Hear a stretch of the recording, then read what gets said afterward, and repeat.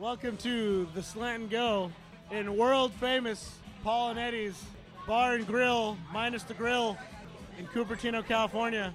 Check us out at the Slant And Go online, the interwebs, twitter.com/the Slant And Go, theslantandgo.tumblr.com, and Instagram even, the Slant And Go on Instagram.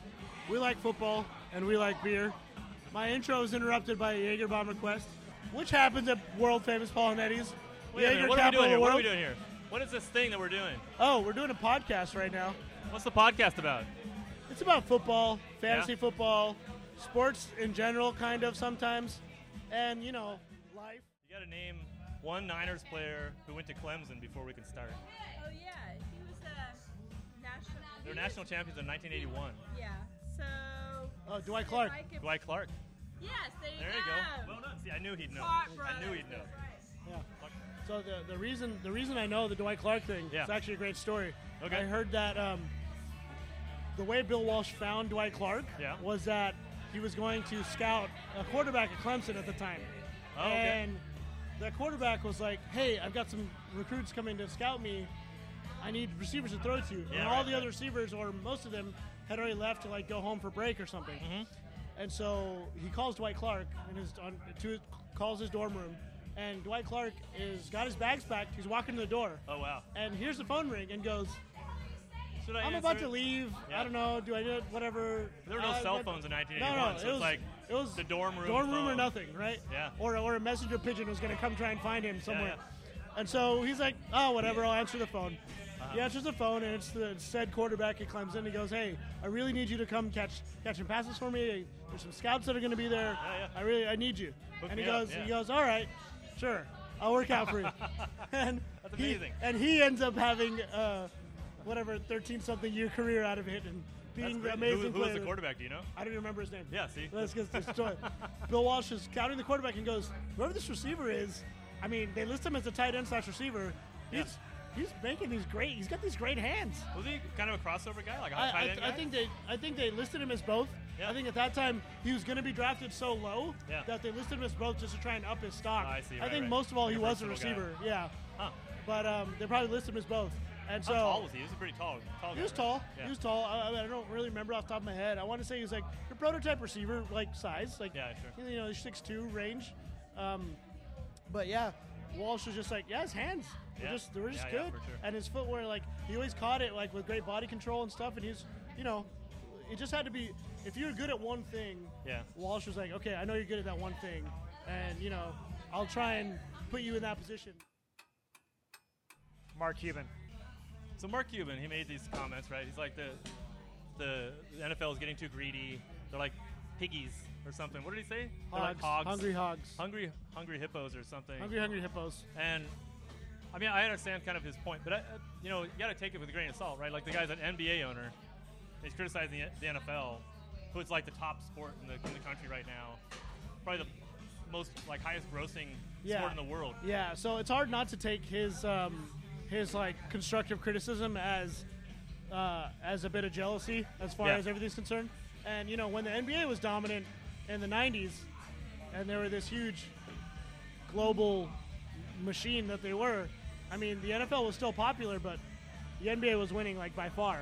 But that was because they had the name brand talent to go, like, you had Jordan and you had a lot of other Hall of Fame talent, right? To where the NBA kind of had its run, and then since then the NFL's just taken over. And I think he's just trying to prognosticate the return of the NBA being on top, when really nothing that he said really felt like it had legs to me as far as it's really going to be the downfall of the NFL. Is going to implode in 10 years. I don't think so. This is not realistic at all. I think Mark Cuban's kind of blowing it out of proportion. I think there's the jealousy factor, but he had some kind of valid points. You know, like like the greed thing. Like I think the point that he made that I thought was the most valid was, you know, if you extend the NFL into Saturdays and into like try and take over every night of the week, the players aren't going to be able to take it. Yeah, no, physically. That part I did have to agree with. I forgot that he made that point, but yeah, that is valid, and I do agree with that. But he also tried to couple it with like on the legs of, oh, if fantasy football is what's driving a lot of your popularity, then you're not gonna sustain. And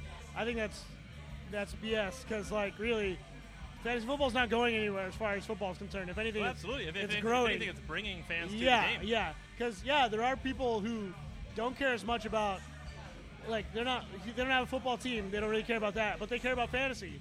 And so now they watch the games, and that's you can have your own argument all about that. Like being that we were both football fans before fantasy blew up. Like we know what side of the fence we're on, but like the fact of the matter is that regardless of what side of the fence you're on, you're still putting money in the NFL's pocket. So absolutely you're not, right. You're not. Whether you're some kind of football purist and you don't agree with the fantasy exactly, thing, exactly. Whether you don't know anything but kind of the fantasy game, it doesn't really matter to the NFL. Right, you're watching their games. You're still increasing the revenue, and they're not going to implode as long as that's happening. You're making bars buy NFL ticket. Yeah, that's huge. That alone, that's money in the pocket. So I don't know. I think Mark, like I'm on a first name basis with the guy, but Marky Mark and the Funky Bunch. Mr. Cuban has some good points, but I think the whole thing's overblown. And he was already backpedaling today. There were a statement about him going like, "Oh, I didn't expect people to get all up in arms about my comments." Blah, blah, blah. Oh, really? About the NFL imploding in 10 years. You didn't expect to say that an entire league, an entire pastime for so many people was going to just implode and degrade itself for 10 years. But no, I didn't expect people to get mad about that. Why would they? By the way, quick pause. Thankful to Paul and Eddie's. Absolutely. And all they do for us here. A couple teams got free agency. Maybe got a little decimated this past few weeks. What's going on? We got to get Ryan over here for this one. Oh, yeah. Ryan, the Bears. What happened? What happened, man? Free agency. The Bears. Jared Allen. It's easy to focus on that now, but what about Hester and Peppers and... here he comes. we're talking Bears. The long walk of shame. Oh, here he comes. Long walk of shame. Here we go. Coming around. We're going to talk about the Bears now. Yeah. No, it's a dramatic pause. All right. Q is Ryan, the bartender. Cue his entrance music. Here he comes. Yeah, here he comes. Is the huge There Bears fan, and the Bears, man, they lost a lot of key players, right? I wouldn't really say Peppers was a key player. He hadn't performed to his ability in the past couple of seasons, so hopefully they get some younger guys. Hopefully, like Jared Allen. Well, he's not younger, but he's more of like a captain and performs and has at least tackles in a game. Yeah, I'd rather have Jared Allen than Peppers. Yeah. Sure. I mean, Hester's gone. Ooh, we don't have a kickoff guy. They can find someone else. Yeah, we don't have the best kickoff guy in the history of the NFL. Oh, no. But he hasn't ran anything back for... Yeah, if kickoff is your niche and they're obsoleting that, then... And they already know to Hester's back there. Yeah. It was so hard for him to get a real shot at it anyway. Now with all the rule changes...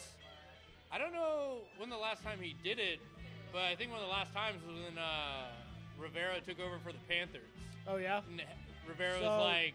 That was 3 years ago then. Yeah, and he's like, Hester's not run one back. Oh, yeah, and he took one back. He ran one back, I was like, oh, shit. That's the last guy I'd want to call out like that. But, yeah, you're not wrong. Yeah, I that's kind of... He might have had one or two, but it wasn't back. It wasn't like it was. Yeah, right. when they went to the Super Bowl. We could kind of count on it. Every game. Every game or every other game. I remember the one game against the Niners where the trash was blowing around and everything. And he just sat there in the back. He caught it. He looked. He just ran all the way Well, I think down. that game they had two, right? Didn't they return the missed field goal at the end of the first half as well? Yeah. I was kind of trolling you because Hester never was a big factor on offense, right? Peppers. They tried to make him a receiver. They tried to let him have impact, and it didn't happen. He never made plays. He's not a playmaker. Yeah. I mean, they got Brand Marshall. They have Jeffries. Forte. That's your offense. Well, Forte stays healthy. Yeah. That's the key. Yeah. I mean, come on. We got Cutler. Franchise. 7 more years, huh? Cutler. Bear down. Chicago Bears. Yeah, Bears football? Oh, boy. Okay, here we go. Here we go. I saw this coming. I don't know if you did, but I did. We got hot dogs and we got old style over here. We got brats and tater tots. Welcome to episode 1 of the official Chicago Bears podcast. Yeah, right. Here, yeah. No, I mean, they made some decent moves. If people stay healthy and their defense, they need to get their defense backup. Yeah, I mean, I agreed. think Allen's a solid pickup. He has a little bit more in the tank, and he's going to provide leadership, right? Yeah, so I think the I other think guys they need that a they new lost, anchor on defense, like a real Yeah, like absolutely. your leader, Like a leader Urlacher type. Yeah, that's why I was pissed off. Like, they Yeah. didn't sign Urlacher for one more year. Yeah, Just like, he just- didn't have to play the whole game. Just to have that just guy to have in the him locker still. room. Yeah, of course. They would have done so much better just to teach the younger guys. I- Because they had a couple rookie linebackers that Yep. they didn't do shit. Why? I Because they totally didn't have agree any with that. leadership. And Riggs he's- and Peppers, really? Yeah. Leaders? Come on. And he said he Sorry, didn't, guys. I love you, but well, he said he didn't want to play anywhere else either, right? So No, that he means didn't. you don't have to pay him top dollar. You could have got him for they, a premium. They offered him, like, below league minimum for his tenure.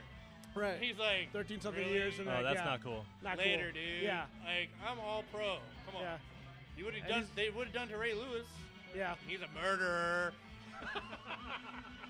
Now we're getting somewhere. Oh, here we go. All right. Now we're getting Now somewhere. it starts. I have to go pour a drink now. Okay, all right. For yourself.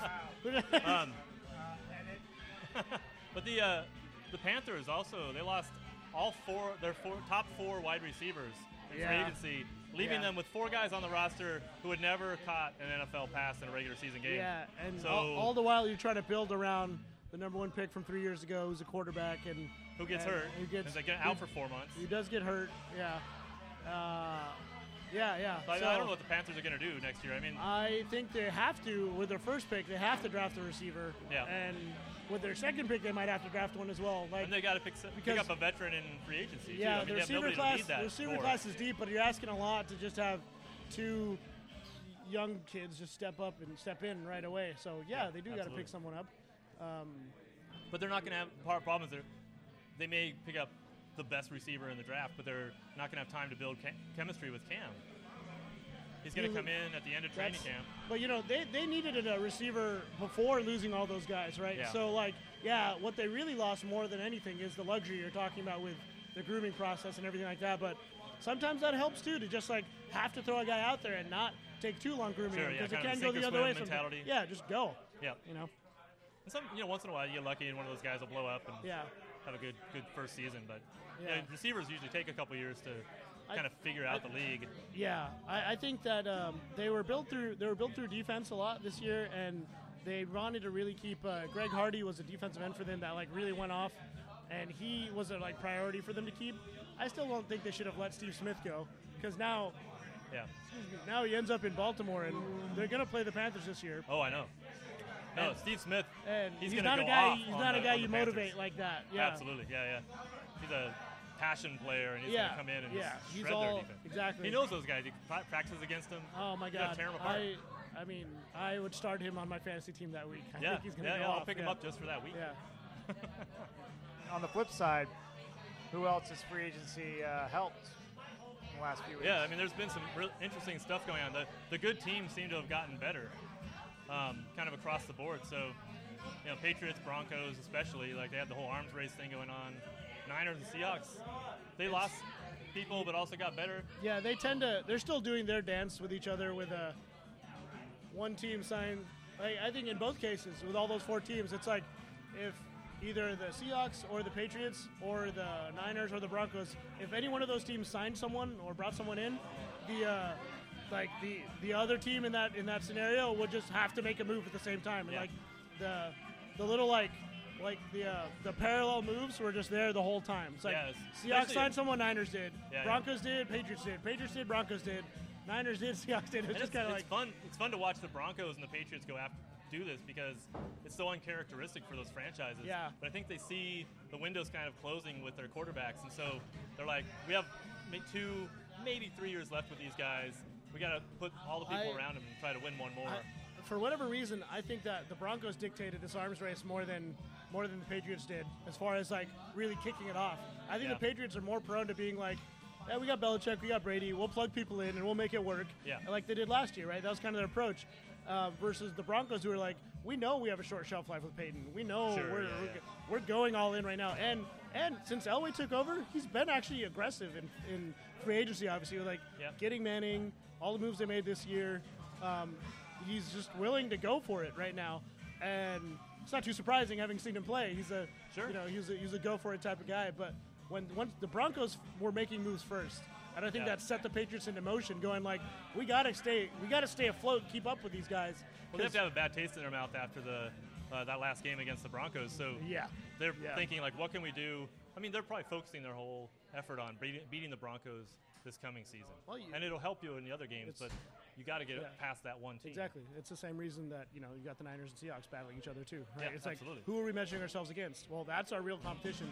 Not that there's not other good teams in the NFC. No, but between in the NFC, but that's where it is. Home field advantage is going to determine that outcome. That's the closer, right? Yep. And for those two teams in particular, where it's different from the Broncos and Patriots, at least the Niners and Seahawks have to play each other twice. Yeah, exactly. And so there's like just extra added drama there. Yeah, no, the Patriots and Broncos play each other once a season just for the ratings. If the NFL could, they'd replace some of those Bills and Dolphins games with the Patriots and just plug the Broncos into that. I'm sure they'd love to, but they don't really have the option. Although I'd love to watch them play each other 4 times a year as opposed to watching the Bills play the Patriots any more than 0 times. Yeah, that's true. Good point. So, it's not getting us back to Mark Cuban or anything, but his comments maybe. But we are going to go back to Mark Cuban. His comments might have a little bit of application here. So what happens when the owners start becoming the bad boys? Does that happen? When the owners start getting arrested. Oh. And, yeah. You're right. Okay. It's kind of a sad situation to me, the whole Jim Irsay thing. It's he's obviously got a problem. He's got he's got at least one problem, if not more. Sure. He's probably got more problems now than he did before, but feel bad for you, son. I mean, I liked what he brings to the league. It's kind of this, like, his Twitter presence and some of these kind of things. It's kind of refreshing. But then there's this dark side to it. Right? Yeah, I think it's just like the Twitter presence was something I always appreciated too. But with all this stuff that came to light in last week, you wonder if that's just like the fact that he just kind of just really wants attention. It's like, is it because he's trying to be this like super like audience-facing GM, or is he just trying to use Twitter as a you mean the Twitter stuff, like just using trying to get attention? Using Twitter as kind of like an avenue or a vessel. That's kind of like us, Twitter.com/DeSean And Go. If I get to the point where my bankroll is like Jim Irsay, you can go ahead and call me out on this. All right. Good point. Twitter.com/Slant And Go. Yeah, maybe it's partly for attention. I mean, but I think it's also kind of he doesn't care about the sort of conventions of the old school NFL. It's true. That's the part that I appreciate. He's willing to kind of get on there and say things on the record that other owners would never touch. Yeah. Right? Yeah. Obviously, I don't follow too many other teams through Twitter, but Jed York, the owner of the Niners, he's an avid. He's out there. He's on Twitter. He tweets directly to fans. Pre-game, he tells fans like, tweet at me about like problems that are going on at the stadium, like stuff you don't like. We're gonna change it. We're gonna make it work. Like the lights went out again. Yeah, that whole thing. Beyonce unplugged all the lights again. No, but it's just with this new scope that sports and everything is in with social media. Like you kind of have to have a GM, or pretty soon you're gonna have to have a GM that is at least open to doing that some of the time. Like. Is Robert somebody in the organization needs to be that presence, right? Sure, yeah. Is Robert Kraft going to be on Twitter all the time? Probably not. No. Did you see his hair at the owners' meeting? Why was he's it so like growing crazy? It out. It's like this got kind of this 70s wave thing going on. It's like it's weird. I've always wanted to have kind of almost a high and tight, but he's got like flowing locks. He's business-like. Gray locks. He shows up and he's like Ric Flair from the 80s. I don't know what the hell's going on. Woo! Yeah. He's like got the disco shirt on and stuff. That's not true. The hair though. So where does this fall? Like, where's this fall relative to players? Owners, players. Twitter thing or? No, just the behavior. Whether it's I see. Right. bad or not. Like, I assume there's not a double standard. Well, we'll find out soon, right? I mean, the NFL's already talking about, he's going to be treated like anybody else. Yeah, but these owners, there's only 32 of those guys, and they run the league, right? I mean, they make all the decisions together and all this kind of stuff. So it would have to be almost the owners sanctioning him. Yeah, for it to kind of pull it off. That's why I think the sort of like the avenue that the fire is going to come down from is going to be Roger Goodell, but the people that dictate Roger Goodell's actions are the other owners, because they're the ones that put money in his pocket directly, right? So they're probably going to go to him and be like, okay, we don't expect you to, like, ban this guy from the league or something crazy like that, but, like, take the kind of approach where it's like, have a strict set of your expectations of what you think he should be doing, whether it's rehab or whether it's just time away from the team or what have you. And if he's not doing to the letter what you expect, then you mandate that, and you maybe fine him a little bit. Like, really make it strict, because the owners are not going to, like, be putting up with shit like this all the time. They're not. No, it's bad. It's bad press for the league. Yeah. And and it puts all of the owners in a bad light. That all the owners are capable of this kind of behavior, right? So they don't want to be compartmentalized in this kind of situation, right? With that, but it's weird to have. I mean, these guys are all like billionaires, right? And have them sanctioning each other. I don't see it happening except for the fact that there's such a spotlight on it. So like the public's gonna kind of force it on them. So I mean, Irsay already like basically handed all the football operations and stuff over to his daughter, who's been a executive on the team for like a while. Yeah, sure. So she's stepping in for now. And will he step back in? I mean, maybe. But honestly, I wouldn't even be surprised if he just like takes a back seat for a little while and then gets it together. While. I think he wants to be in the limelight, though, like you're saying, like kind of the attention thing. And there's gonna be that whole like contrite kind of like press conference thing where he maybe he sheds a tear and all that kind of stuff. Sure. I'm being a little cynical about it, but it's there'll be some moment where he kind of asks for forgiveness from the public, and then he steps back in or something. I don't know. Yeah. Which leads to my next question. All right. Should the NFL buy Über? Should the NFL buy Über? Yeah. I thought they already did. Yeah. Oh, wait. Surge pricing, it's like in the fourth quarter of every game, right? I don't know. I think maybe if it's not Uber, I'm sure they've got some kind of deal with some kind of car agency, the driver's service, because they know what their main problem is with athletes getting in trouble. I mean, DUIs. This is something that's come up every year, at least twice, if not more, and now it's starting to come up during the year. Kind of, we had Alden Smith crash his car into a tree at 4 o'clock in the morning and be found asleep at the wheel. Like, could have easily ended way worse than it did.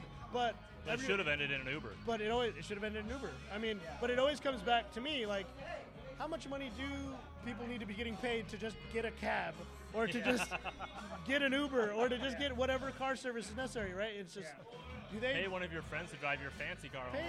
You have a whole entourage that follows you everywhere. Yeah. Go pay one of them. Pay one of them to stay sober. Yeah. And drive you around. Here's $1,000. Yeah. Don't drink tonight. Yeah.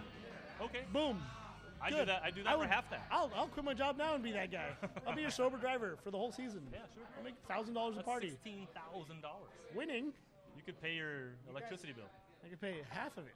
You guys have your own reality show, just driving. Oh, that'd be cool. NFL stars around. So on to another note. Music kind of sets the tone here. Absolutely. The NFL draft. Is there any hope? Is there anything that's going to come out of this draft? No, nothing good could come out of this draft. That gives us, like, who will we talk about 10 years from now? That's a great question. So I love that question. I'll let you start it off. All right. So I think the kind of obvious choice out of this draft, I think I know what you're going to say, but to me it's Sammy Watkins. I think that guy is off the charts, and he's going to be one of these guys that's 8 or 9 years into the league, and people are like, can you believe what he just did, over the course of his career. He's on another level. I mean, the guy's going to be amazing. I mean, he's the kind of receiver that I would actually take as a first-year receiver on my fantasy team. I just expect such great things from him. Yeah, and our conversations about Sammy Watkins to date have been like, wherever he ends up, he's going to make an impact, and wherever he ends up, he's going to be a notable, fantasy implication. I think if I had to answer this, it'd be like he might be my 1A answer as well, okay, yeah. but my 1B would and just Other for the way around, right? well. Just for the sake of argument, okay. My 1A will really be Jadeveon Clowney. That's what I but my 1B would be Watkins, okay. and I'd have no problem, choosing either one of those. Clowney fast. Yeah, Clowney's he's fast. He's crazy strong. He's got like all the things you want in a pass rusher, and I think the things that have made previous pass rushers a bust, really early on, you've got guys like Courtney Brown, guys like Vernon Golston, guys like Aaron Maben, these guys that were taken like top 5, top 8. that just didn't materialize. I feel like the tape on them wasn't as ridiculously dominant as it is on Clowney. And if the question continues to be his work ethic, again, I say, like, he's hearing all those doubts now too. Sure. So he's not going to light a fire. I think he's going to come in swinging. So your mock draft has him going number 1 overall. I say he should go number 1 to Houston. Right. I still think that. And I get the argument for it. I think it's, I don't know. It wouldn't be the worst pick in the world. Sure. But I don't know. Do you number 1 money to a defensive end? Yeah. So I guess my idea for that is if you're not sold, like, so this is all pending the fact that if I was the coach or GM, right? Like, I'm not particularly 100% sold on any of these quarterbacks. I do think there's some good guys. There's some solid playmakers, guys that can be starters for your team. Sure. I get all that. But as far as, like, I want impact with that first pick. And yeah, a quarterback can seriously make an impact for sure and carry your team and all that. Excuse me. But he could also flounder. And I feel like if your question on a quarterback is always, well, he might do well or he might flounder, versus Clowney, who, like, you can get Clowney with that first pick, right? And you're pretty confident he's going to make hay, and right? pretty confident he's going to have an impact with the way that defense is already set up. Yeah. Romeo Cannell's a coordinator I like. I like his style. I like the type of defense he runs. So my counter argument to all that, I think actually that Houston's going to go quarterback in the first pick, and I understand none of these guys is a lock, right? But you already have a great pass rusher. Sure. This league is you win with a great quarterback. Yeah. I think they're going to take a chance on Blake Bortles at number 1 overall. The guy's been rising. Teddy Bridgewater had the shaky pro day. Yeah. Manziel's not a number 1 guy. So if you were asking me who I would take with the number 1 pick, if I couldn't take Clowney or if Clowney was out of the picture, or just say I'd passed on it, then I probably would end up with Bortles too. Just because out of everybody, I mean, also, again, this is saying that I still love Watkins a lot, but it's hard to just plug in a receiver to an already pretty solid offense as far as targets go and say, well, we don't have a quarterback and no one's going to throw to you. That's how it's going to work. Right. So, yeah, I think Bortles is a solid pick. I just think that I could get a quarterback I'd be happy with in the second round, too. And if I could be happy with, be happy with Bortles, there's some good guys. I could be happy with beginning the second round. They need a quarterback right now. They do, and I'm not saying that the guy in the second round means he's going to get a grooming period or anything like that. Maybe you start that guy too, but I just have a good feeling like a guy like Zach Mettenberger out of LSU. Yeah. He's got a huge arm. He played a pro style offense. He's not as good of an athlete as Bortles. Bortles definitely a better athlete, which saves him in a couple ways. Well, he's kind of prototypical. He's like he's got big guy, got the size. He's built. He's not wiry. Yeah. No, he's there. I just feel like I maybe call it being greedy. I'd rather go for both.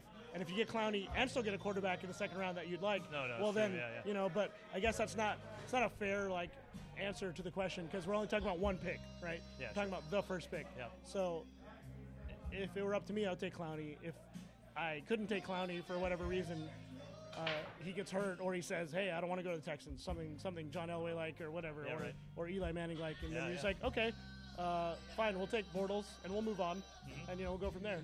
And then you reverse it in the second round. There's pass rushers and outside linebackers you take and stuff like that, and you still you beef up the secondary. Or you still and give, get your front seven better opportunities. So DeSean. Let's go DeSean. Sure. All right, Noor. So I feel like there's avenues here to talk about. DeSean Jackson. What the hell?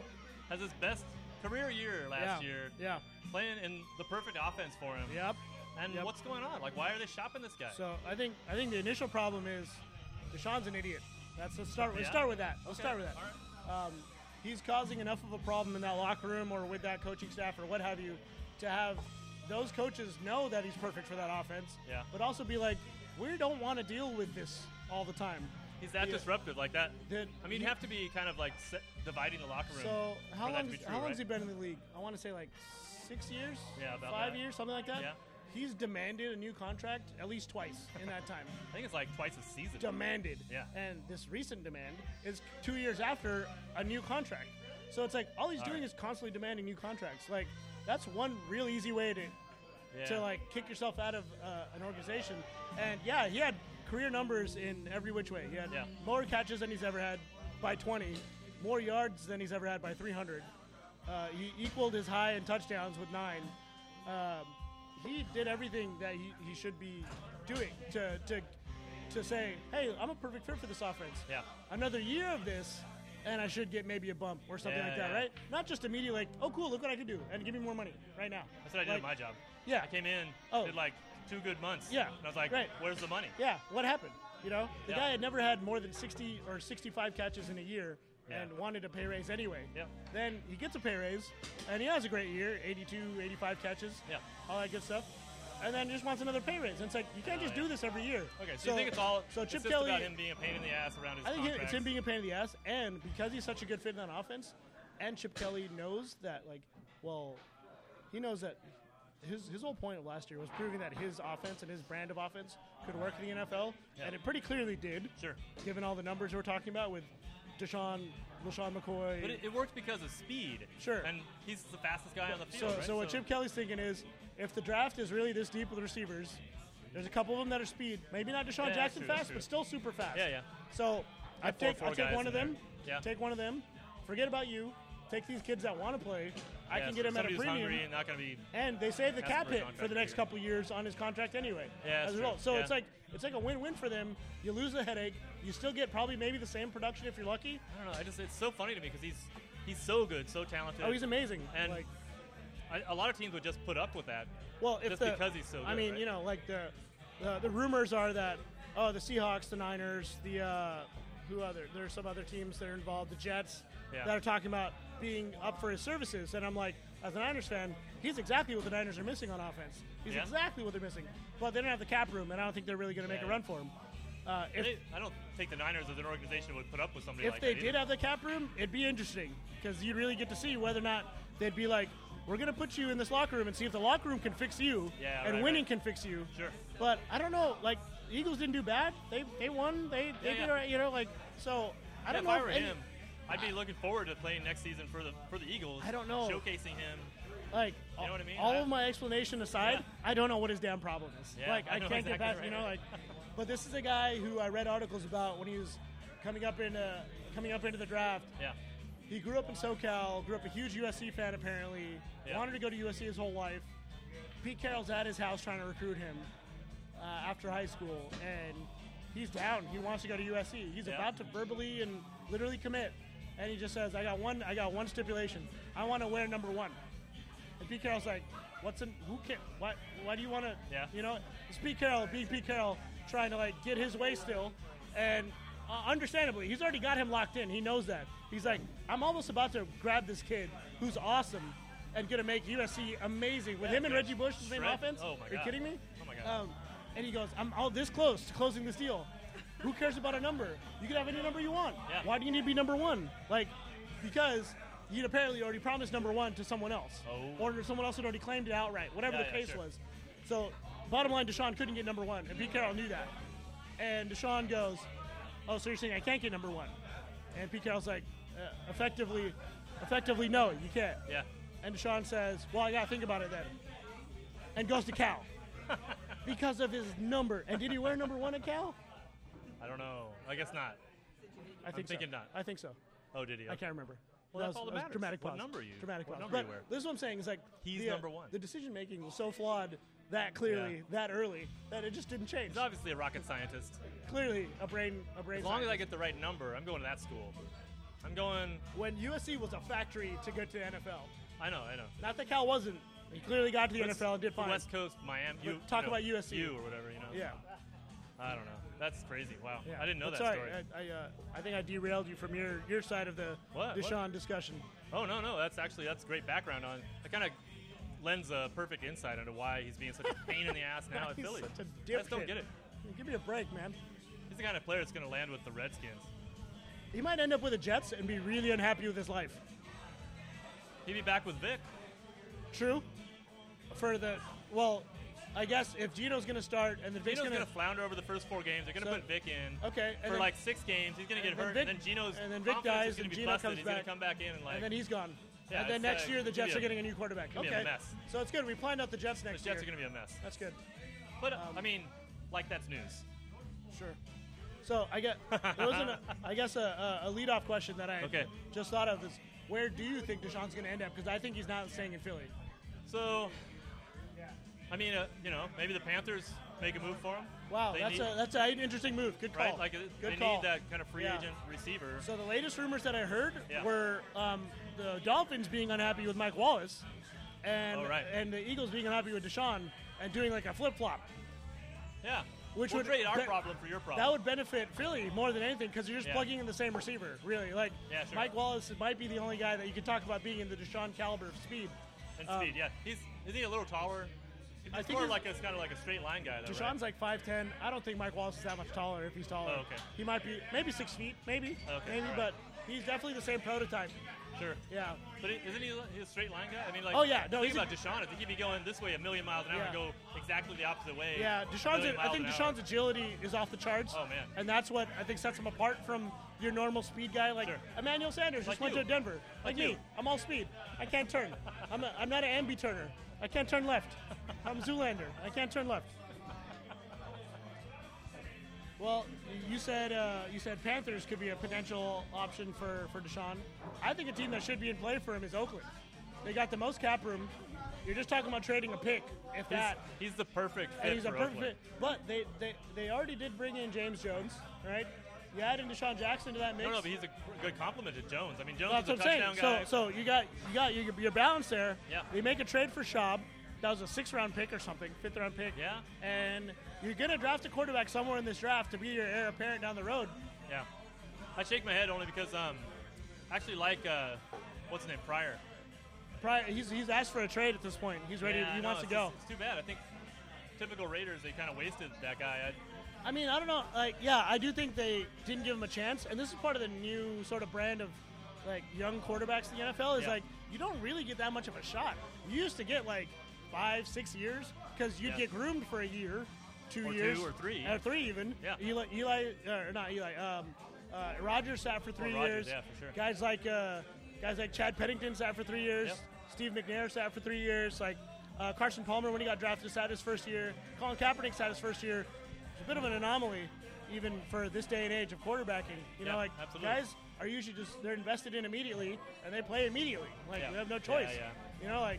And so Pryor got to play early, but didn't really I didn't feel like he got the fair shot. There was constantly going back and forth. There was him, is it McGloin, is it who else did they roll out with for a couple games? I mean, He's a good they weren't case invested. study and somebody you'd want to have sit for probably 2 years, learn, just really learn the NFL, and then come in and just blow it up. I think he has the athleticism to do it. I think that combined with the fact that if you let him on the practice field, you can see what skill set speaks to him. Yeah, what plays speak to his skill set, and then go from there, right? And just kind of build off that. So, by starting him so soon, they kind of voided their option of sitting him to groom him, right? Yeah. But by being in such a dire situation, they didn't really have a choice. They didn't have anyone to start over him. I think James Jones on one side and DeSean on the other. That's a pretty potent I'm telling you, that's combination. solid. And you've still got McFadden, who for he's on a 1-year prove-it deal, so he'll be motivated. 7 to 9 games that you're going to get out of him are still going to be awesome. Exactly that right. he's going to give sure. you, yeah. right? I really would have thought that the Raiders should have made, being that they got him at such a cheap deal, and they got him the day one of free agency, meaning he didn't really want to go anywhere else. So they kind of got a good situation with him. But going into the free agency, I was like, the Raiders should be making a play for either trading for Chris Johnson or trying to sign MJD, let McFadden walk, maybe even bring Michael Bush back from the Bears. Yeah. Michael Bush is awesome. I love that guy. Yep. He's just a pound for pound, solid running back. He can wear people down. And actually, if you were going to keep McFadden, bringing Bush back helps McFadden more than it helps anybody. Yeah, they were actually good together. When you go 50-50 with both of them, they're perfect complements for each other. McFadden needs to be in a 50-50 share to save the amount of carries he gets to save him for the rest of the year. Yeah. And you combine all that, all of a sudden you got a lot of elements there that you like. And they had a younger tight end last year. I think his name was David Osbury, who made some plays, kind of had some flashes during the year. He could be your kind of down the field kind of tight end that just kind of gets one-on-one coverage. He goes from it. The Raiders aren't as far off as I think people think, pound for pound, talent-wise. Yeah. It's just that they've been in this same situation for 10 years. Yeah. That you're are they really going to get over the hump or not? Yeah, you don't trust them to make the right decision. Talk about if they don't trade for DeSean, and they already made the trade for Schaub, let's say the Raiders plug in a guy like Watkins. Yeah. Well, then you're talking about like immediate impact from your guy. And although they do need upfront help and maybe get a left tackle or something like that, I think the fan base is tired of them being bad. They're tired of being bad. The GM's on the hot seat. The coach is on the hot seat as a result. Just you need some punch out of this draft. So if it's because this is what they've been saving up for, is this free agency and this draft. Yeah, sure. They've been not spending their picks. They've been not spending their money to have the most cap room in the league, which they have now, which is why I say DeSean Jackson's in play. Yeah, sure. He's a 10.5 cap hit this year, and they have the most cap room in the league. So who puts more butts in the seats, DeSean or Sammy? Wow, that's a good question. I mean, just based on the fact that he's proven it already, I think DeSean does. Yeah, I do too. Yeah, but absolutely. like, because the Raiders fan base as a whole is super, super loyal, right? Yeah. And if you get Sammy and he's got a good buzz around him, they'll go for it. Oh, sure, yeah. But if I you got think they'd DeSean, be excited about that. But DeSean, man. But that's a different they'd be story. like, That's a different game story. changer. I think people would be into it, you know. Yeah, so, that's a different story. I don't know. Maybe it's not that much of, maybe they'll be smarter than that and they'll, get Sammy and spend their money somewhere else on other needs. But, I could see him going for DeSean for sure. Yeah. And, I think if you do that and you get should. a good left tackle or something, kind of protect Schaub. There's still left tackles to draft out there. There's still quarterbacks to draft out there even. Like I said, second round, if the Texans could be in the market for a quarterback in the second round of the draft, then the Raiders are picking 5 picks after them. Yeah. There should be quarterbacks there too, right? Yeah. So depending on who they like, then go for it. Or if you really don't, that's why you got Schaub. For a year, you have to sit with Schaub, and you just have to deal with Schaub. Yeah. That's fine. But if you put Schaub in the right situation, he can not be the problem. But last year, as we saw, if you put too much pressure on him, he will be the problem. Well, no, that's totally right. So I feel like Schaub and Andy Dalton kind of have that in common, right? Where that's a great comparison. I Dalton haven't actually thought about that. That's had a great, good.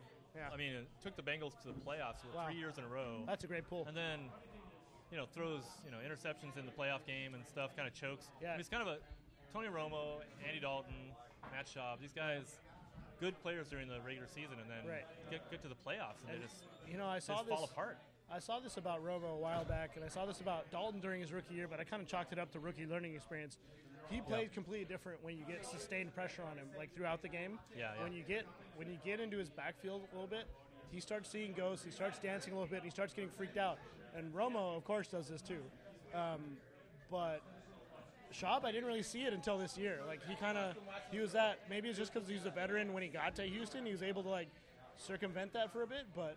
Yeah, he definitely felt solid, and it was like you kind of always blamed the other pieces of the team for them not kind of getting over the hump. Right. But then in the end, they kind of put the pieces together, and then he's the one who... I feel like there's different levels of being a game manager, right? There's being a game manager on the absolutely do not throw the pass if you think someone's not open, like Trent Dilfer with the Ravens sense, right? Yep. Then there's a game manager sense where it's like, we're going to give you situations that are up to you that you can go in. And this is kind of more of that, Kansas City, Alex Smith realm, Alex Smith Niners realm, and Schaub earlier with the Texans realm, where it's like, we've got a great running back, we've got a Hall of Fame caliber receiver, we've got a tight end that puts up numbers, we're going to protect you, we have got a great defense. Just don't, just do what you got to do to win the game. Don't screw it up. But just don't throw pick sixes every fucking week. and that seemed that's all he did this year was throw pick sixes every week. Yeah. They probably literally said that to him, Yeah. and then he couldn't get it out of his mind. I can't throw a pick six. I can't throw a pick six. Oh, shit, I just threw a pick six. Oh, yeah, I can't throw a pick six. Oh, wait, I've got a shallow 5-yard route, and Sherman's dragging on it. I'm going to throw it. Yeah, why not? Yeah. That's fine. Oh, It'll be to fine. the house? Well. Oh, whoops. Crap. Sherman. It's always about Sherman, isn't it? God, I hate Sherman. I bet you do. No, he's so good. He's so good. Yeah, he good. He's so good. He good. I still think if I had to draft a corner out of the whole lot, I would draft Patrick Peterson ahead of him. I can see that. Yeah. Patrick Peterson's more like that. He's more in that Dion realm as far as ability to do everything. Yeah. And he's a taller guy too, right? He's I guess Sherman's pretty tall though too. Sherman's tall, and he's got the range Yeah. As far as the length and all that stuff. He doesn't have the top end speed, which is why I kind of give it to Peterson. Where even if Peterson gets beat on a route, he gets beat on a double move or something, that guy's athleticism is so off the charts. He'll make up for it, and he'll go get it. And Joe Hayden's another guy I really dig too. But Peterson, I think, is just super. He's it. He's awesome. Yeah, he's awesome. You know what would be cool is if you could get those guys on the same team even just once a year. Oh yeah, Pro Bowl. Oh, that thing. So Houston, I'd go quarterback build around first. a quarterback. That's right? how I would go. Okay. They have a good defense. Okay. They have a good running back. Yeah. You know, they have a great receiver, although he's towards the end of his career. Yeah. But you know, you have some pieces to build around. I would start with the quarterback and then start filling in pieces around him. Okay. So Houston, I would go Clowney, like I said, and make that defense absolutely fearsome, and have like no one want to play against them ever. Have Clowney be under J.J. Watt's wing. Have all that good stuff. Romeo Crennel also can be a supreme motivator. He knows the right way to play defense. He's from the Belichick tree. All that good stuff. And then second round or maybe even sooner. Maybe they trade back up into the first round and get a quarterback that's sliding if they really like, a Derek Carr or someone like that. But if that's not the case, if we're talking about no trade situation, then first pick of the second round, I'll take a guy maybe like Mettenberger, a guy like AJ McCarron, maybe even an Aaron Murray from Georgia. These are guys that have proven it in college. They're on winning programs, which is huge, right? You got to know how to play on a team that expects a lot of you. That's kind of a big part. The reason I say McCarron at all is because he played on Alabama, supremely defensive team. He knows how to be like in a situation where it's like, well, just don't fuck it up and we'll be okay. That's why him over Carr, because he's in a big time program. Yeah. Fresno State, I mean, it's fine, but he's a great, he's a great prospect. But yeah, no, I agree with that. I just think pound for pound, quarterback wise, Carr has more to offer to me than McCarron. He's got a bigger arm. He's got a little more athleticism, and being from a smaller school or a school that wasn't doing as well, like Fresno State versus Alabama, more is expected of you, literally, to carry every game. True. So you kind of have a little bit of that with you too, right? And I just think like with McCarron, you're asking him to not mess everything up. With Carr, I feel like there's an interesting thing there with David Carr being the first pick the Texans ever took, and Derek Carr ending up with the Texans, in the second round of this draft. Like, it'd be a cool little storyline there, possibly, if that worked out. So, yeah, and then you got a guy like Zach Mettenberger, LSU, huge arm, pro-style offense. Not the best athlete ever, but can make all the throws. Smart enough to make all the reads. In college, his offensive coordinator was Cam Cameron. He's a pro. He's been a coordinator in the pros. Knows what he's doing. So, all right, they got options. We're not going to get off through five if we do it like this. Sure. Sorry. I'm the one you got to stop when I start talking. Okay. So second is St. Louis. That's your turn. You're saying that they go Clowney first, and then they have with their second pick they go quarterback, and I think that's a good call. I mean, that's my dream situation for them if I were them. Yeah. Let's talk about St. Louis. So I feel like the biggest problem St. Louis has is that they're in the NFC West. Yes, agreed. You got obviously Seattle winning Super Bowl. You got the Niners who are the second best team and in the Arizona NFL. that no one can slouch on. No slouch. Absolutely not. That's a tough division. You're not going to win the division for the next few years, anyways. Right? So you gotta make it on your record. I think to do that you got to be consistent week in and week out. And those guys, they have a gazillion picks because of the stupid Redskins. Yeah. So what I would do if I were the Rams is trade down, stockpile picks, build massive depth, fortify the O-line, the D-line, start from the basics. So currently they have 2 of the top 12 or 14 picks. I think 12. Yeah. So trading down, as long as there's not a guy that they totally love, I agree with trading down. But I'm also like, you're going to keep trading down every year and just having stockpile picks that you're not using, because when you trade down, you're usually getting future picks or you're getting more picks. So it's like, if they're going to stay pat with what they're doing, then I have two ideas here. One is, why don't they just take Watkins? True. And give Bradford some actual targets he can work with, along with Taven Austin, who they took last year, who super fast, can stretch a defense and all that stuff. Give a true target with Watkins, and then actually see what you got out of Bradford, who you have to pay for the next 2 years. Yeah, you got to pay Bradford because he was on that old scale of draft pick money where he's getting a ton of money. Yep. And you got to see what you got in the guy. Why not go Watkins? That's an idea there. I hope they don't, because I don't want the Rams to get any better. Yeah. But no, if I were them, I would strongly consider taking Watkins. Sure. If not, offensive tackle out of Auburn is just a wall. Yeah, You've got Jake Long already, but Jake Long has been injury prone as of late, and you don't know what you're going to get out of him, Yeah. maybe you save his career or extend it by turning him into a right tackle Yeah. and having a new left tackle. Yeah, a lot of mock drafts that I've seen have them taking a tackle. That's a pretty consensus pick, right? I think Watkins is actually the outlier as far as what we're talking about here. Yeah. They got Saffold back with that weird Raiders situation. Yeah, right. He's going to play guard now, so your line's actually better than you thought going into the draft. But if you can shore it up with a left tackle that you can trust, then you're still going to get to see what you get out of Bradford because you're protecting him a little more. But I just say, like we've been talking about Watkins, like the guy, that type of guy doesn't come around all the time, and they constantly need a receiver. Like every year they've needed a receiver, and they haven't been able to add one. Yeah. Austin's great, but you don't know if he's a number one type. There's going to be a good tackle left at number 12 or 14. Agreed. Right? So Why not? Why not just get another tackle somewhere? They could even just trade down in the first round and get another pick, later. They could, like a third round pick or something. Yeah. And I just think that that's a team that they need to get better kind of overall. Agreed. So they could trade down to somewhere like, let's say, number 2. They trade down to 6 with Atlanta. Atlanta really wants Clowney. They go get Clowney at 6. The Rams still get the guy they were looking for. They still get tackle. I think get more picks out of it. Sure. Then like that's a total win-win for them. Yep. So that's what I would do if I were the Rams. Yeah. How about Jacksonville? Jacksonville needs a quarterback really bad. What? Jacksonville needs a quarterback really for bad. Sure. They not that Gabbert was the answer, but Gabbert's gone.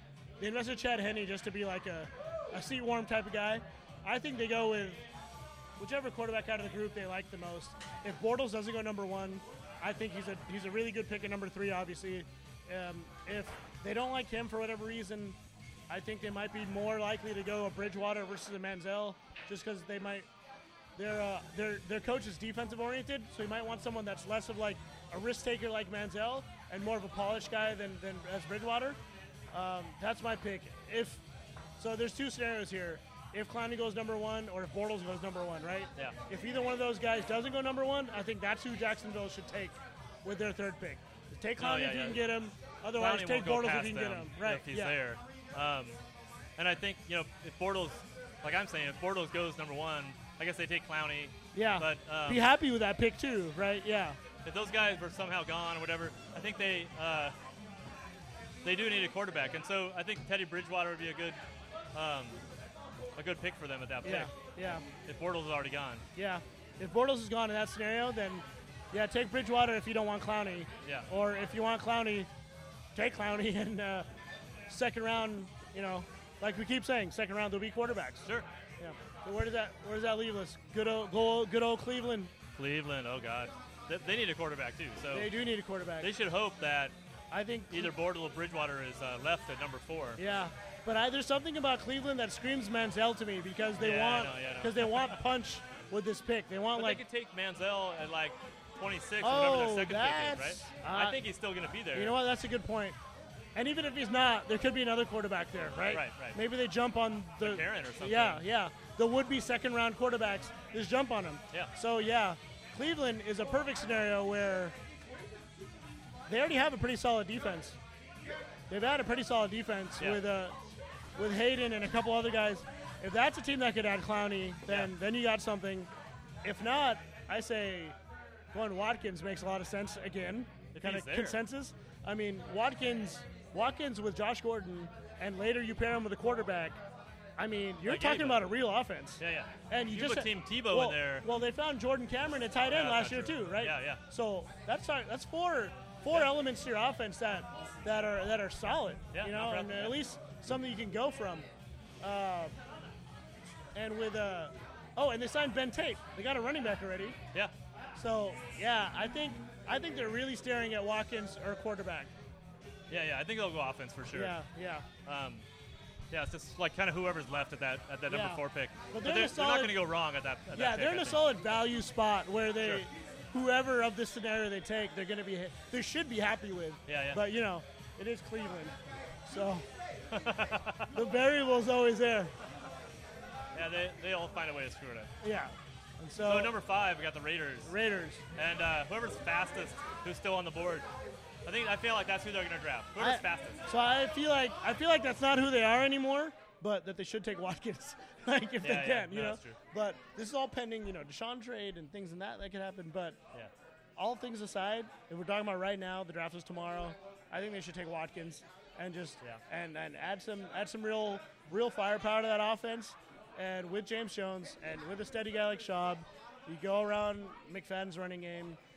You know, you just go from there, and then you give. So do you think they have a decent enough O-line to pass that up at number 5? Yeah, I know they do need like a true left tackle. I think they have a right tackle, and they have a not bad interior. They lost their left tackle in free agency to Arizona. He's a really solid dude. He got hurt, but he left. So I think a left tackle would be good, but I just feel like you need impact with this pick. And a left tackle, if he's impactful, he's someone you never even talk about again. It's just, oh, he's awesome and he's on our left side, and that's it. I don't think the Raiders as an organization or the fan base wants that pick now. They want the Watkins pick. They want maybe even the Manziel, maybe even the Bridgewater. Like we want to feel this pick in like a good way, you know. I feel like the Raiders fan base would prefer Manziel over Bridgewater. They want the guy who's gonna like create stuff out of chaos. Yeah, I've heard that from a couple of my Raider sources. Yeah. You know, just the kind of the competitiveness, leadership qualities that Manziel's shown. Yeah. From time to time, they're more for that than for Bridgewater, which I can kind of understand. You know, you're on a team that's not been winning for a long time. You want someone to come in and say like, hey, no, fuck these other guys we're trying to play. We're trying to win right now, and that's what we're trying to be about. We're trying to win, and that's it. Yeah. You know, and maybe your silent leader's not going to do or say that, right? Right. But a guy like Manziel probably could, you know, and probably would. I mean, nothing against Raiders fans, but I don't see them appreciating polish.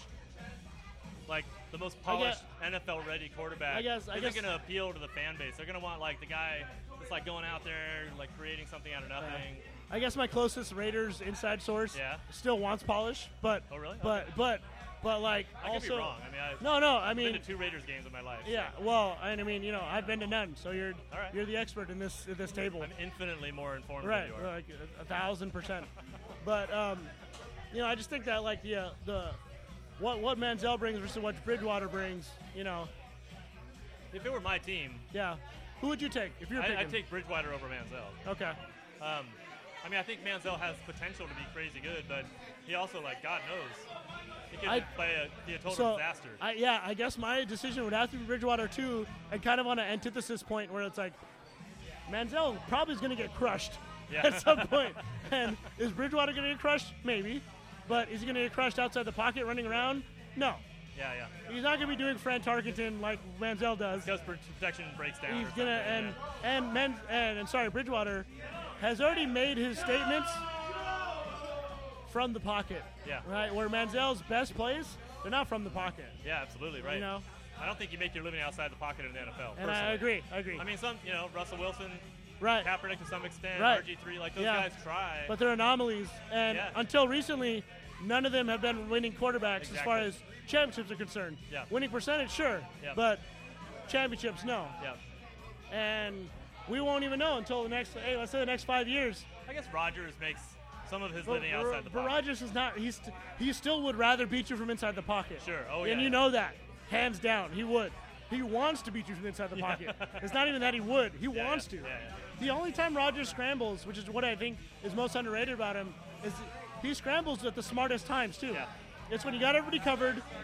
He avoids 2 pass rushers, and then he just gets 6 yards. Yeah. And you're like, God damn it, we almost had Rodgers. I know. And they so got mad. a first down by like 6 inches. It's like he plays head games with you even when he's playing with his feet. Yeah. That's why Rodgers is Rodgers. He's out of his mind. He's out of his mind. He's crazy. So should we could talk about our speaking of Rodgers, our fantasy picks, our top fantasy pick for next year. So I've kind of just tipped my hand, but for me, if all things being equal, like right now, if I had a draft, I would take Rodgers as my top pick, and it's tough to say, like, you know, it's usually that kind of that bell cow running back and all that, but I feel like the league is changing. It's more of a passing league. You know, Rodgers wasn't the best passer last year, but he has Eddie Lacy who's coming on and like a solid running back. I think that whole offense is going to be better this year than it was last year. I think he's going to put up silly numbers. I think he actually could be the top passer next year. Touchdowns, yards, everything. I would not be surprised if Rodgers is MVP at the end of next year. Yep. Like, I'll say that right now. And after talking last time, I realized I took Jamal Charles, and maybe for the sake of argument, I'll still not take Rodgers, but I'm strongly considering Rodgers at number 1 too. Yeah. Just for everything that's there. I mean, we talk about it, right? Passing league, he's in a favorable offense. They pass all the time. Yeah. The division's not strong on defense. I mean, all the things you want are there. He loves to go for the throat as well. Yeah, that absolutely. killer instinct that he has, Yeah. that's something that I count for a lot. If I was picking number 1, just to say that I wouldn't, just for the sake of not taking Rodgers. Yeah, who else would you take at that pick? It's hard. I know I said Jamal Charles last time, and that does make sense for a lot of reasons. Yeah. But Jamal Charles, he's gotten hurt before. He could easily get hurt again. And I don't know. That's just scary to just invest all in him. I do think you're kind of betting that the Chiefs are going to be as good this coming year as they were last year. And I really hedge that bet on Andy Reid. Andy Reid's production out of his running backs has always been super solid. True. So, yeah, I'd be happy with Jamal Charles, but if I was going to say, hey, let's take the running backs out of this. The bell cows aren't there anymore, like you said. We're going quarterbacks. Yeah. And I'm picking 1, or maybe I'm picking 2 behind you, and you took Rodgers. Right. I'll take Peyton Manning. I'll take Peyton Manning. He's got something to prove again after last year. People are going to be saying, oh, no Decker, blah, blah, blah, whatever. You know what? Peyton Manning lost pieces of his offense in Indy every now and then and managed to be just fine. I don't think Decker was the guy who made that thing go. No, I think Demaryius Thomas. They'll plug somebody else in there. I think Demaryius Thomas and Noshawn Moreno do more for that offense. Now, Noshawn they might lose, but Monte Ball's already been groomed. No, they'll be fine. They'll pick up some receiver in the draft, and they'll plug him in, and Peyton will instill the work ethic on the guy. They got Emmanuel Sanders, so they got a speed guy to stretch the field. So he's going to do the Decker role. He's going to stretch the field. Yeah. And he's going to go deep, and he's your one-on-one guy. I think he's actually better than Decker, so I think they're actually in a better place than they were. So I'll take Peyton Manning in that sense. Yeah.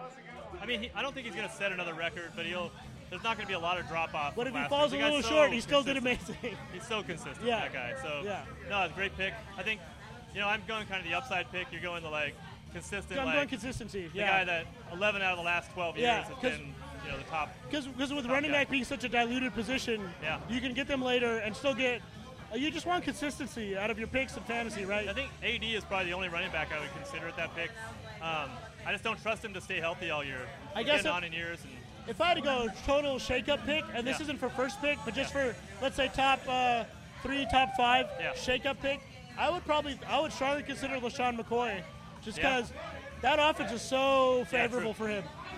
1,300 yards rushing, 500-something receiving, 2 touchdowns receiving. I think I think that offense is going to do well again this year, but I think the NFL is going to adjust, and they're not going to. That's true. You always count the second year adjustment. Yeah. I think they're going to have a whole year of tape to look at those guys, and they're going to figure it out to some extent. So, but if it's anything like last year, even if it's not the same, if it's anything like last year, he was running with such open spaces all the time, and oh my God, Chip Kelly is very good at creating opportunities for guys like that. He schemes really, really well. Michael James at Oregon. LaMichael James at Oregon, and then even after LaMichael James left, they just kept putting track stars at running back and just letting them run wild. And that's what they did. I think LaShawn McCoy's up there. Jamal Charles, like we said. AD, you can't really ever go wrong with. Yeah, the touches are going to be there. He's going to have his monster games, but really this year, and I know he had a down year as far as we both were considering. If he stays healthy, he's 1,500 yards. I mean, that's hard to turn down. But he made most of his hay on long runs this year. And long runs are an anomaly for running backs for me. I worry about that. Yeah, sure. And I actually worry about that with a lot of players. Receivers, too. Yeah. If most of your numbers from the year prior are just long runs and that's where you're getting it, then those are outliers to me. And the guy who gets 3 catches, 80 yards, I'm like, I'm not playing him week to week. It's like, you had 1,200 yards receiving, but you had 4 touchdown runs. 4 weeks where he didn't show up. Or 4 touchdown catches of 80 yards or more. Yeah. Oh well, take 2 of those away, and suddenly you're a normal receiver. You're not a 1,200, 1,300 receiver. Sure. So it's a tricky pick.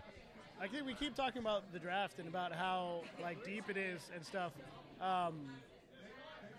it's so deep at receiver, particularly, and I think another position it's deep at is corner.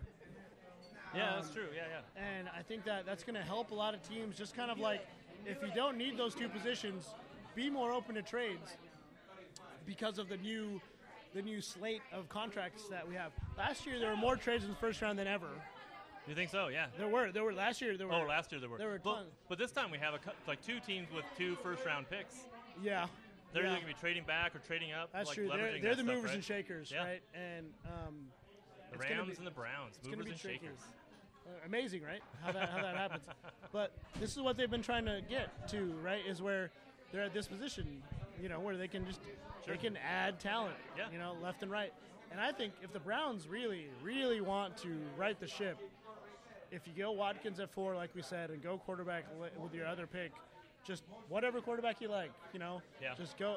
That's something that the Browns fans can be like, hey, they're actually trying. This is fantastic. I absolutely. I think the Browns should keep the picks they have. The Browns are in a better position than the Rams, as far as I'm concerned, as far as getting better. Well, yeah, but I think they're starting lower. Okay, that's true. They can make more of an improvement, but it's but that's because they have more improvement to make. They're terrible. Right? Yeah, so. No, that's a good point. But no, I think you're right there. I agree. So other than the players that we love in this draft, are there other guys that you have talked? Have you researched and stuff?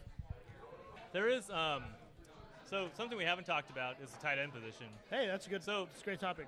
A couple of years ago, it looked like the whole NFL was going to transition to this dynamic tight end this thing. This Patriot-style tight end. Yeah, exactly. Yeah. And there's still kind of the dominant single tight end thing going on. This year, I feel like it's like Ebron and then like everybody else. Like there's a big drop off after him. There's Ebron and then there's Ebron. Sorry. No. Is that right? I don't know. Ebron. Yeah, I think you're right. I think you're right. Yeah, Ebron and then there's Amaro. I think those two. Ebron's ahead of Amaro. I think Ebron's like in a different class, kind of. He's in that athletic sphere of like a Kellen Winslow and a Vernon Davis type of. Ebron is. Yeah. And Amaro is just like, he's more of your prototype. I think like he's a big dude. Yeah. That can move. So he might be more in your like. Well, he's more like the kind of old school guy, like a big, like you block. He has good hands, but he's like a blocking guy who comes out in the flat once in a while. Or am I thinking there's another guy? So no, I think you're right. I think Amaro's more like your. If you had to parallel him to someone, maybe he's more like an Algie Crumpler type. He's not like super fast, but solid hands, reliable, and a guy you can just kind of like factor getting the ball to here and there. So he's not fantasy relevant, is what you're saying. But Ebron is fantasy relevant. Yeah, for I think sure. you're right. Yeah. I think but people are saying he's like the next coming of Jimmy Graham. I don't think he's quite there. I think that's people trying to get more hype around a guy than is necessary, right? Because as good as Vernon Davis has been in the latter parts of his career, his first 2 years, he was borderline a bust for a top. I think he was top 6 pick. He's a borderline a bust. To where, as a Niners fan, I was like, "What the hell? Why isn't he? Where is he? Why isn't he doing anything? Why isn't this game-breaking, awesome tight end that we expected?" And it wasn't until Singletary threw him off the field that he turned it around. And so when you think about with a guy like Ebron, does he have to plug into the right system? Does he because what was the holdup for Vernon? Because all the athleticism was there, but it couldn't translate for some reason. But was it an attitude thing with Vernon? I think it was maybe equal parts attitude, equal parts function. The rest of the offense wasn't that good, and the defense knew to like single him out and be like, well, the Niners have Frank Gore and they have Vernon Davis. We double Vernon and we rush everyone else at Frank. Yeah. And that's how we shut him down. Depending on where Ebron lands, let's say he lands with the mock drafts have him going to like teams like the Giants and they have him going to teams like the Ravens. So let's say the Giants, first of all. Okay. I think Giants is a good fit. That's a good fit. You got Victor Cruz on the outside. Eli likes throwing to tight ends. That's a scary fit if he goes to the Ravens.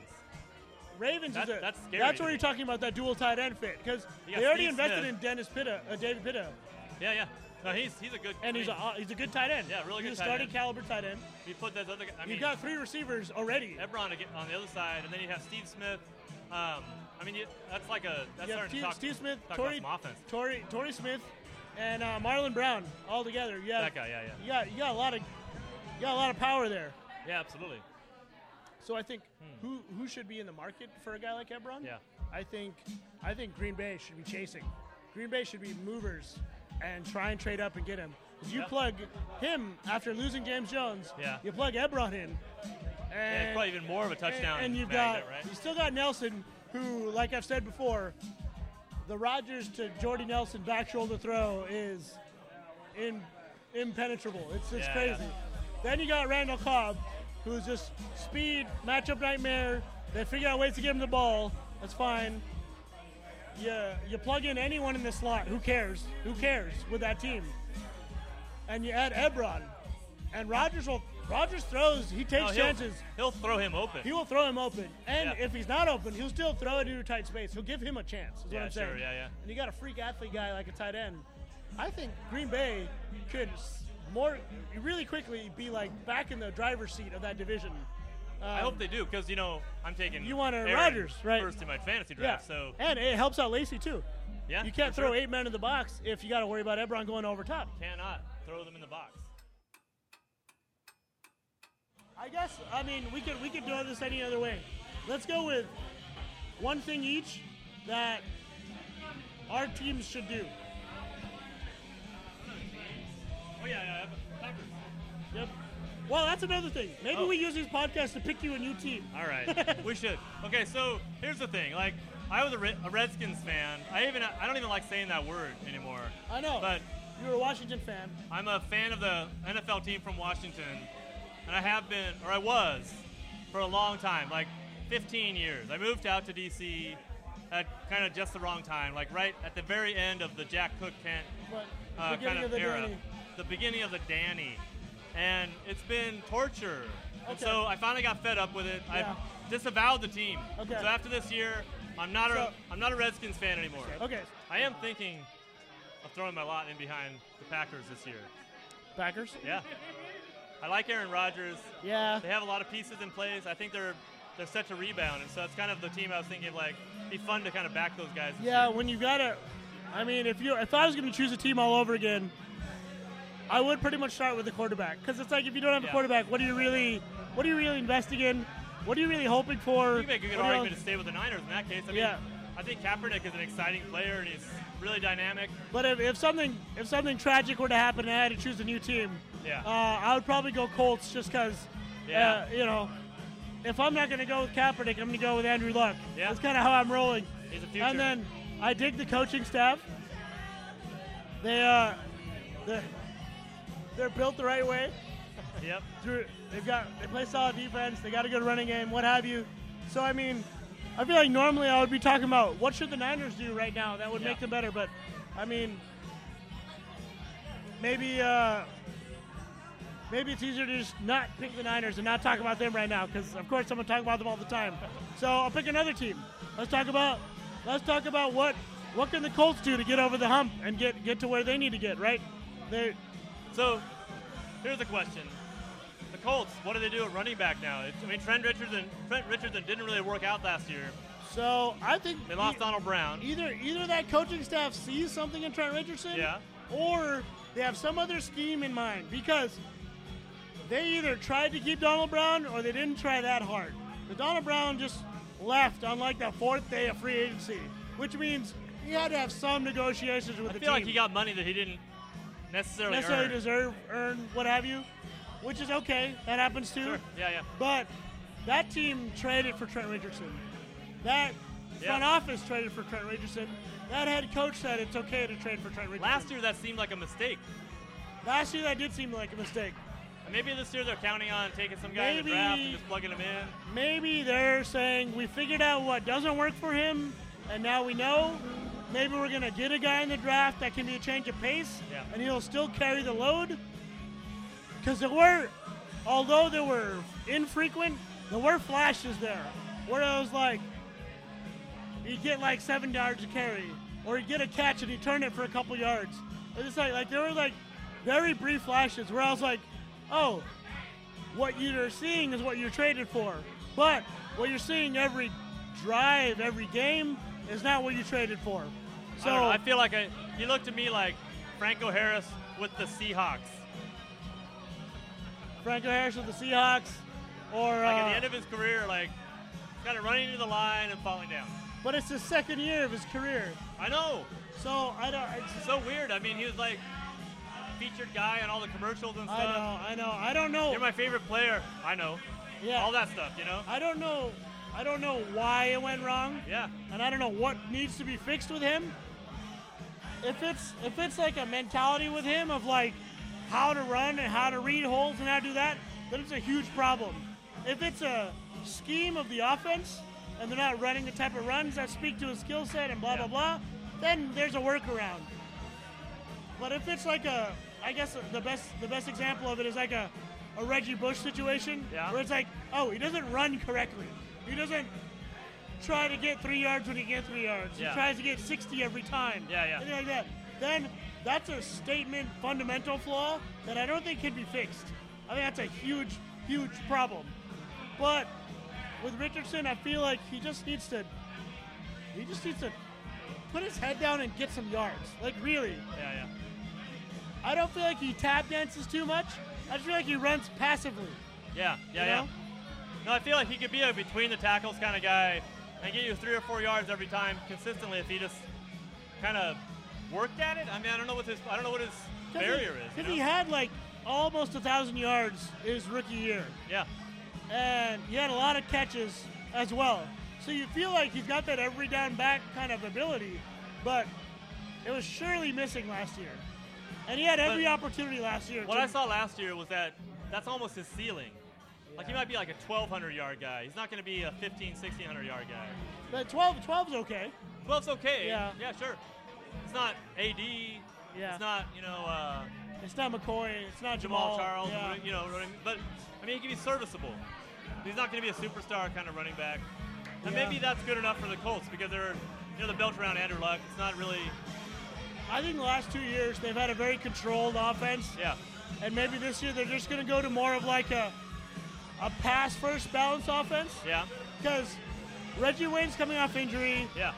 But he will be back by some part of the year. You know, like maybe miss the first month, then come back. You got T.Y. Hilton, who is very capable. Yeah. You added Hakeem Nicks in a prove it or lose it deal. Yeah, that's a big move for them. So I'm thinking maybe they go pass first and then go into like you're a change of pace, kind of like keep things balanced kind of guy. Yeah. And maybe that works better for him. Yeah, and if Richardson can catch passes out of the backfield. Which I think he can. Yeah. Yeah. Then that might work for him. Sure. Yeah. But if I had to fix the Colts right now, it would be on defense. Okay. I think they need. Obviously, Mathis is there, and he's great, and he helps their D-line a lot. Their linebacking core has been solid. I feel like if they could get a guy like, forgetting the kid's name from Auburn, Mosley from Auburn, that would be a good pick, but he's probably going to go mid-teens. Yeah. Maybe they don't get a chance at that guy. If they get a late chance at like a safety, I think a safety would help them a lot. Yeah. Because when their defense was at its best, it was Sanders, Mathis and Freeman running wild upfield, right. Yeah. and Sanders playing center field, just right? enforcing from the back. And just letting people have it when they're near him, and then just getting that pick when they needed it. When that guy was healthy, that was a totally different team. When he was healthy, holy crap, he was amazing. Yeah. He was in that Palomalu realm right. when he was healthy. So I think they could try and plug that guy in if they can. There's 2-3 safeties worth getting. If they can get one of them, maybe he's that guy. So that would probably be my pick if I was the Colts. They do lose Vontae Davis. Or did they lose him? No, they re-signed him. So they have a corner. So maybe they don't go corner immediately. But they do need to rebolster their backfield in general. And, Mathis is getting up in years, so maybe start grooming a successor to that guy. He's not going to have 19-something sacks every year. Yeah. It was awesome last year. And probably half of those were forced fumbles, too. Yeah, he was a beast last year. Yeah, total beast. I think we're going to wrap up. So, the slantandgo.tumblr.com, twitter.com/theslantandgo.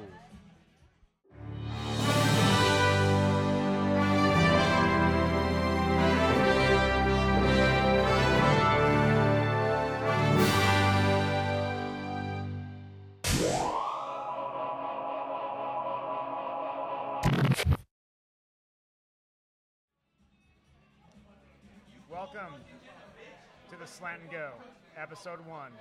at the world-famous Paul and Eddie's in Cupertino, California. For the next hour, you will hear some of the best commentary on football this week. Welcome to the Slant And Go, a podcast about the NFL. We're coming to you not at all live. This is recorded, but whatever. We're in Cupertino, California, Paul and Eddie's. Welcome to Slant And Go, a podcast where three drunk guys just talk, and every once in a while football comes up. It's great. This is the Slant And Go, episode 1. Andrew Hedges, Noor Sandhu, and the mayor of Cupertino, Paul Nixon, at his home base, the world-famous Paul and Eddie's, where Jaeger bombs are aplenty, and the talent ain't bad either. That's getting edited out. Damn it.